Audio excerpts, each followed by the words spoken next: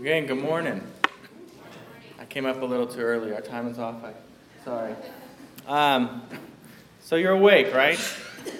I know this is one of those weeks. There's not as many voices in here. It can get a little quiet, but there's this bit of energy that you kind of want when you're preaching, when there's a worship service. And, unless you want me to start shouting out, "Can I get an amen?" which is just not my style.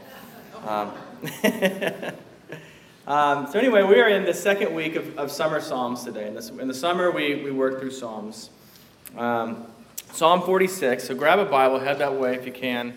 Get a chance. When you get there, you're gonna notice right there at the very beginning that before the psalm, there's a title given, and this is the title that's not given by the publisher of your particular translation, but was given originally when this was written. And you'll say it says, "To the choir master of the songs of Korah, according to Alamoth, a song." Korah was a man who led this rebellion against Moses at one point in history, and his rebellion ultimately failed, and many men died in the course of this rebellion, including Korah himself. But his family line, his lineage lived on and continued on. And so many years later, after the temple was completed, what we found is that each family, all these family lines, were given these ways of serving in the temple worship. And so the sons of Torah were assigned to be doorkeepers in the temple, to open the doors, unlock the doors, that sort of thing, keeping it safe, basically guarding the doors. And they also happen to have written 11 of the Psalms of the 150 in the Psalms. So you might also notice there that it's to be sung according to Alamoth. That is the equivalent to what we call soprano, and best to my knowledge, that means it's to be sung very high. I see heads shaking correctly, so good. Anyway, so the psalm itself is written in these three stanzas. It's good to kind of notice these things as you go through them. Each of the stanzas can be marked. The ending is marked with that word Selah. The best we understand that it just means to pause there for a moment. And each stanza, we're going to see, expresses this trust in God, even in the midst of very real trouble. So let's go ahead and read Psalm 46, beginning in verse 1. God is our refuge and strength, a very present help in trouble. Therefore we will not fear, though the earth gives way, though the mountains be moved into the heart of the sea, though its waters roar and foam, though the mountains tremble at its swelling. There is a river whose streams make glad the city of God, the holy habitation of the Most High. God is in the midst of her. She shall not be moved. God will help her when morning dawns. The nations rage. The kingdoms totter. He utters his voice. The earth melts. The Lord of hosts is with us. The God of Jacob is our fortress. Come, behold the works of the Lord, how he has brought desolations on the earth. He makes wars cease to the end of the earth. He breaks the bow and shatters the spear. He burns the chariots with fire. Be still and know that I am God. I will be exalted among the nations. I will be exalted in the earth. The Lord of hosts is with us. The God of Jacob is our fortress. The grass withers, the flower fades. Let us pray. Oh Lord, we feel it. We feel the earth give way. We feel the trembling. We are all too aware of present troubles, and our hearts start to give away. Our hearts begin to tremble. So much has changed in the world since this was written, and yet the world is still a scary place, and you are still a mighty refuge. Would you work greater faith, greater confidence in our hearts that you, Lord, that you are powerful, that you are for us. Lord, may we be changed by Psalm 46 this morning. In Jesus' name we pray. Amen. So the question that we want to be asking ourselves as we approach this psalm, as we walk through these three stanzas, is something along the lines of, where do I go when reasons to fear arise in my life? Where do I go? Mentally, to whom, to what do we run when life begins to get really crazy, really stressful? In other words, what do you consider your refuge, your place of security? Is our hope that God will provide or that we'll have enough money to provide for our needs today and on into retirement? When a storm blows in, is our hope only in how secure the building is that we might be in? Or are we looking to God to protect us in that moment as well? Is our hope only that the doctor might be able to heal whatever it is that we're running into? Or are we putting our hope that God may heal us and ultimately that in the gospel, we are absolutely secure even if our health does give away? And the answer is given in this psalm right here. At least the answer that we want to give is in the psalm right from the very beginning as it reads there, our God is our refuge and strength, a very present help in trouble. God here is compared to this protective place that cannot be damaged. Not only is he strong, but he's also said here to be present with us, right? And because of this, it makes... Verse 2 makes this confident statement. Because God is with us and because God is a refuge, we can say, therefore, we will not fear. It's a lot like a child who is in the presence of a strong parent, right? The fears tend to go away in that moment. It's a very different experience when their parents aren't nearby. And then as we work through this psalm, you'll see in verses 2 and 3 that we're answering this thought, right? It's coming to this conclusion of kind of this, but what if this happens, right? It's written in this order, almost anticipating that we're going to respond to this from the beginning, these encouraging statements that God's our refuge, with something like, sure, God's our refuge, I get it. For the little things, for the fears like monsters under the bed or in the closet, But then it's as though the psalmist is making this statement, you don't understand. I'm talking about the big things. God is our refuge for the big things, for the everythings as well. I mean, look at these extreme examples he gives here. Even if the unthinkable natural disasters should occur, each one of them here in this text are marked with that, beginning with that word though. Though the earth gives way, though the mountains be moved into the heart of the sea, though its waters roar and foam, though the mountains tremble at its swelling. It's kind of interesting that the psalmist goes here because people at this time didn't really imagine these apocalyptic natural disasters in the world. It wasn't something they really thought of very often. I mean, we don't understand that because we make movies all the time that do that sort of thing. The Day After Tomorrow, Armageddon, San Andreas, even the weirder ones, right? I Am Legend or Terminator 2. Those are ultimately some crazy thing about to happen to the world.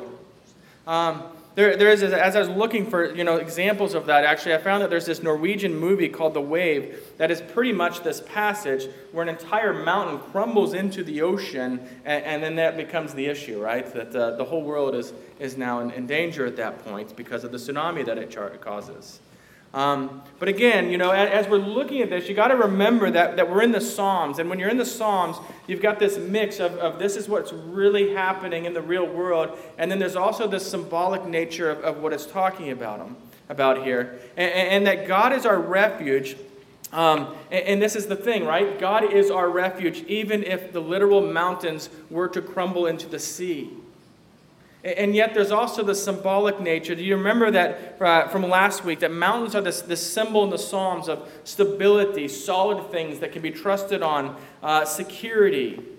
Waters, on the other hand, in the Psalms are often this symbolic idea of just mayhem, absolute mayhem. And so you begin to see this symbolism of what is stable in our life, what is solid and trustworthy, is now going into these waters that are thrown into this chaos. This is where everything in life just kind of gets messed up from what we expect it should be. We even have these phrases for these sort of things, right? That the wheels of my life have come off. All heck has broken loose. I'll use heck for your sake. My Southeast Missouri relatives have a phrase. They say the outhouse has collided with the windmill. That's what's going on in life right now. And that's the moment when these things hit. You've never heard that. Good for you. That's the moment, though, that suddenly everything in life has blown up, right? And that's what we're talking about here. And it really, though, you're going to want to use that term, but you need to be using this term that we're seeing here in Scripture right here, because if we start using terms from Scripture, I think we're going to start finding ourselves seeing the solution from Scripture as well.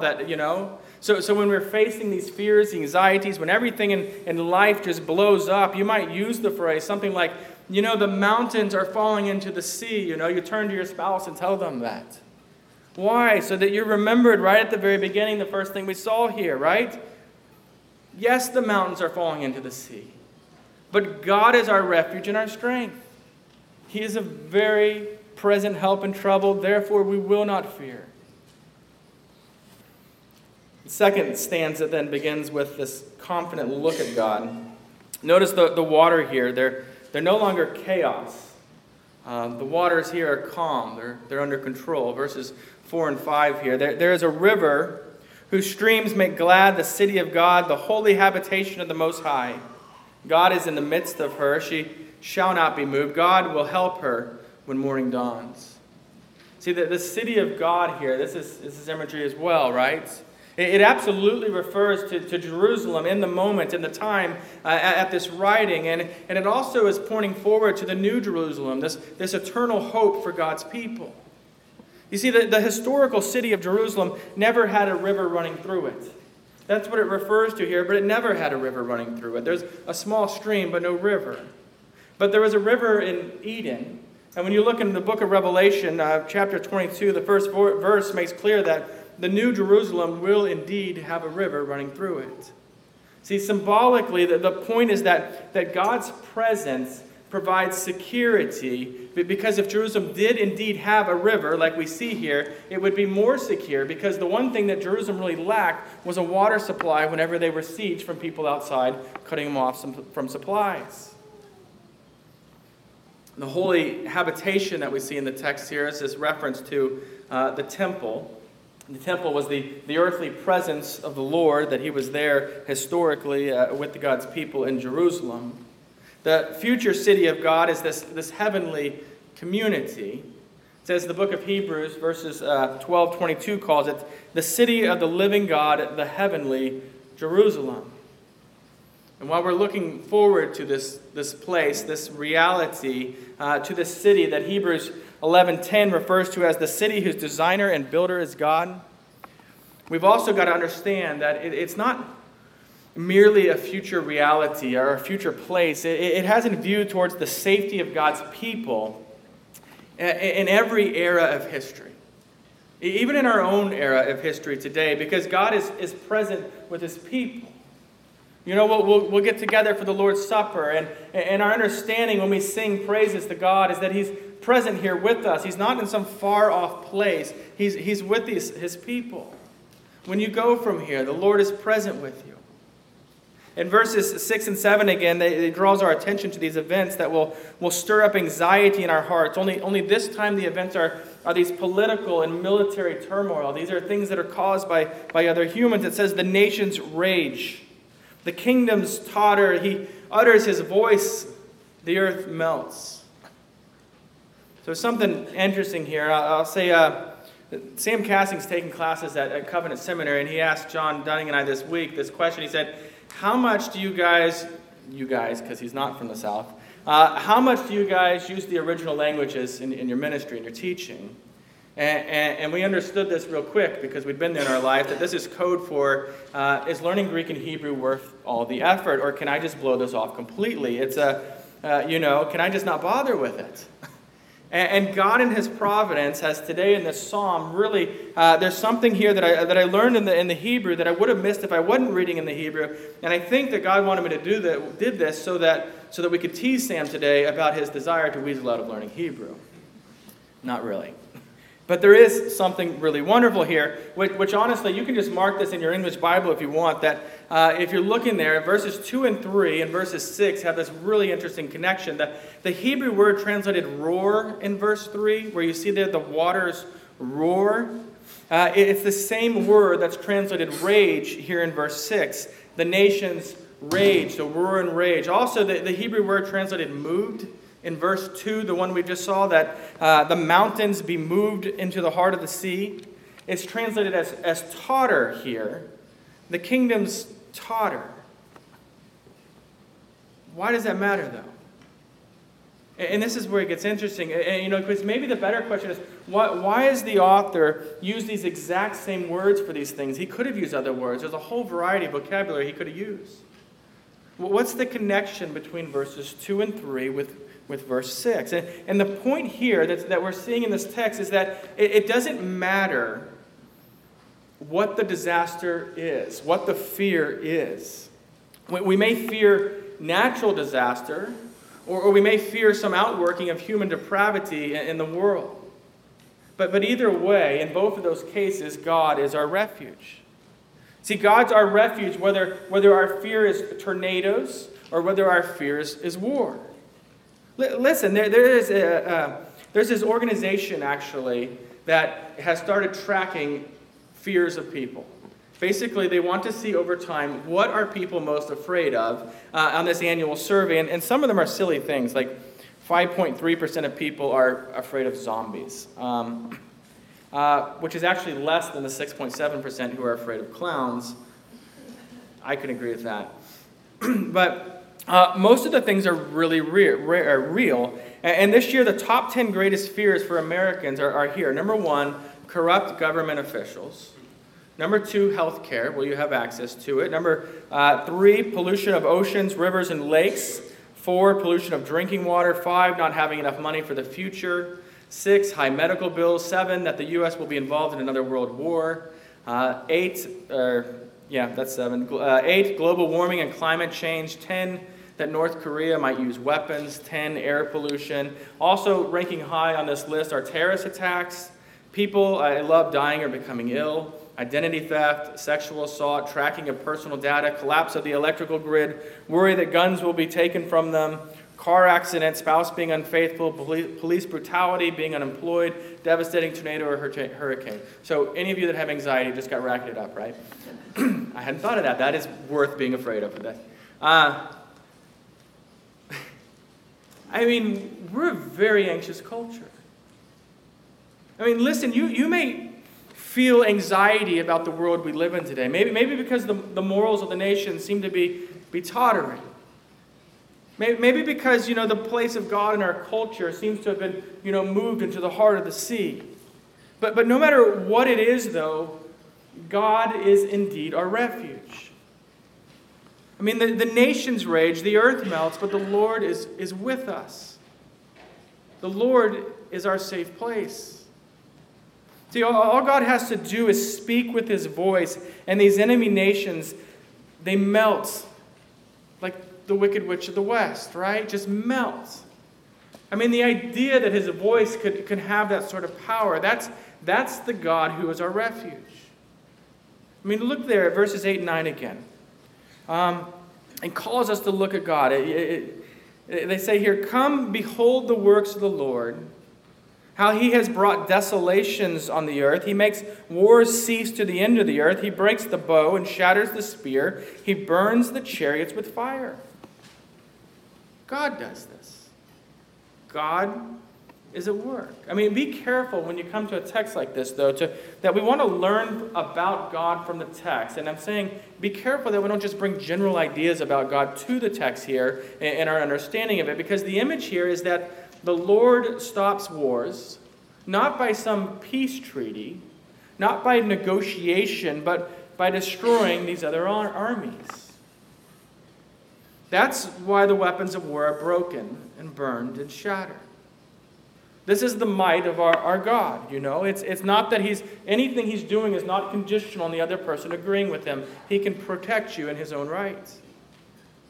In verse 10, we find one of the more well-known lines in all of the Psalms, really. It's in quotes there, if you didn't realize that, because it's God speaking. It's a quote from God himself, and it says this, "Be still and know that I am God. I will be exalted among the nations. I will be exalted in the earth."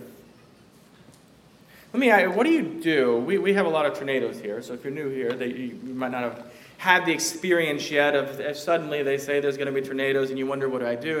If you've got a basement, though, you head to your basement or someone else's basement, and then when you get there, what do you do, right, to protect yourself from the tornado? You don't do anything. You just, no one gets down there and prepares. We're going to fight this tornado. Get your sword. There's nothing you do. You just stop. And you let the strong and protective building protect you. You pray to the Lord that He'll protect you. That's how we are to relate to the Lord God Almighty when we face all sorts of situations. That we stop and we trust Him. That we rest under His mighty hands of protection. Do you remember when the disciples of Jesus were in the boat and this storm comes and they fear for their life, that they're going to be capsized and they're going to drown out here in the middle of this lake? Well, what do? They wake Jesus and then they do nothing. They just stop and watch Jesus be Jesus and work. They couldn't do anything to fix the issue anyway. And so they stopped and they watched, and Jesus speaks, and the storm goes away, and suddenly everything's calm. Now, there is a time to act in life. There is a time to battle, but there's also a time to just stop and guide your mind to the realities that God is God, and that He is working, and that He is for you. There is a place of rest in that. In those moments, God is exalted in our hearts as He protects His people, and God is exalted among the nations as we show that we trust in Him. Listen, church, we need to practice this more often. This art of just being still and knowing that God is God. It means we've got to stop rushing sometimes. We got to turn off entertainment and just be alone with God, to cease striving, cease hurrying, just be quiet in the presence of the Lord. I mean, when's the last time you did that? Just stillness. And the reality is such stillness is rare in the world today. In those quiet moments of reflecting only on the Lord. I think there's a place in our life that is not there very often that we need to find and then just linger there. To be done rushing and just be still. To be still is so hard for us in this time of history. I don't know. I find it incredibly difficult to just stop and be still. And I'm telling you, we've got to make time for this in our life. Make space for this. You need to just stop and dwell on God being God. Dwell on how secure you are as His covenant child, as His beloved bride. See, as I mentioned when we began our service today, A Mighty Fortress is Our God. This is a hymn that was written by Martin Luther in response to this psalm. You can see it all throughout this idea that God is our refuge. That idea is seen there in verse 7 and verse 11. It's the same verse repeated twice within this. The Lord is our fortress. When we face fearful and anxiety-inducing situations in life as Christians, we can find confidence in the presence of Christ. The confidence of the Israelites was great, but we who understand and have faith in Christ, ours is even greater, since it's Jesus Himself who assures us in Matthew 28:20, "Behold, I am with you always to the end of the age." See, in some regard, we need today to have our eyes opened, like the servant of Elisha. I don't know if you know this story. It's not as well known, but you see the king of Syria did not like Elisha, the prophet, very much, and he wanted to go and capture him. And so it tells us in 2 Kings 6:14 that the king sent horses and chariots and a great army, and they came by night and they surrounded the city. And so Elijah's servant wakes up in the morning, and he looks out the window and he sees these armies and these horses and these chariots. And there's this idea of whoa, there's a mighty army out there. And he's saying, to Elijah, the mountains have fallen into the sea, or the outhouse has hit the windmill. And Elijah just tells him, don't worry. There's more with us than there are against us. But this servant's a reasonable guy, and so he looks out the window and he sees this isn't true. There's just two of them. Maybe a few more in there, but you look out there and there's this great and mighty army out there. And Elijah prays in verse 17 there, "O Lord, Please open his eyes that he may see. And he doesn't mean his eyes because he's clearly seen what's to be seen out there. But God does open his eyes in the way that Elijah is praying for. And then the servant looks out and he sees the horses and he sees chariots of the army of the Lord. Presumably angels. But either way, God strikes this enemy of his with blindness, all of them. And Elisha is not captured. See, my hope with a psalm like we have today is that God will open our eyes to see not only the world that we live in, but that we might see the presence of the Lord himself as a mighty refuge in our life.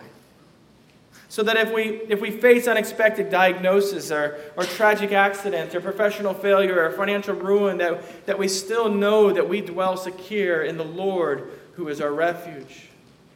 Because God can heal you of disease. He can provide for you. He can protect you from dangerous storms. But most importantly, in the Lord, your soul is safe. I mean, that can take away all the other fears of the world to know that. You know, my prayer for Christians is that God opens our eyes to know that. Not just as a theological fact, but as a daily reality. To know that God is indeed your refuge. The last line of this psalm says, "The Lord of hosts is with us. The God of Jacob is our fortress." And if you're trusting in Jesus Christ by faith, then that's your God too. So we go back to that original question, right? You know, where do you go when anxiety rises above your head? Where do you go when the armies of fear and chariots of worry surround you, surround your heart? This is the question for both those who believe in Christ and those who don't. I think for those of us that know the Lord, it's an ongoing battle to remind ourselves of these facts, to know it in the moment. And it's going to be an ongoing thing the rest of your life, to remember the Lord as your refuge, to go to him. James Montgomery Boyce said, "The storms of life will come, and the greatest storm of all will be the final judgment. Make Christ your refuge now while there is still time." So listen, I'm not saying bad things won't happen because you're a Christian, because you know the Lord, because you're trusting him. God didn't promise that bad things won't happen. But he does promise to be your refuge when bad things do happen. And disaster won't happen outside of his working for your eternal good. Tragedy can't take away your salvation. Calamity can't destroy your eternal home with God. Afflictions cannot touch your soul. Your status in Christ as a child of God and a citizen in the kingdom of God is secure forever. That's why we can rest under the protection of the Lord, even as fierce storms rage outside his strong walls. See, I have found in my life is that anxiety and faith, I don't mean to pit them against each other, but in experience, anxiety and faith are like these two sides of a scale. And I find that the more solid and weightier my faith is, the lighter my anxiety is. I think sometimes we try to solve the issue, whatever it might be, in the moment that we have anxiety. And sometimes what we need to be doing is going to the Scriptures, going in prayer, taking ourselves to the reality of the gospel, trusting there more. Trusting the Lord to fix things, yes, but trusting the Lord that even if he doesn't fix things, we rest secure in the gospel because of all that Christ has done for us. So I want to end today with this last verse or last little portion of Martin Luther's hymn. I memorized it years ago. I find it to be incredibly helpful when battling worry or anxiety because it so succinctly puts everything in life into proper perspective. It can help you refocus on the confidence that we have in the gospel. It's that one that begins with that, "Let goods and kindred go." Just let me read it to you. "Let goods and kindred go, this mortal life also. The body they may kill, God's truth abideth still. His kingdom is forever." Let's pray. O Lord, you are with us. You are a mighty refuge, and therefore we will not fear. God, strengthen our feeble hearts to not fear for health, for national security, for ecological failure or financial disaster, but to trust in you, knowing those things may happen, but you are mighty to save. And there is a life and a kingdom that you have accomplished and prepared for us, where none of these fears exist. Lord, may our hearts rest confident in you who make us secure, in you who are our refuge. It's in Jesus' name we pray. Amen.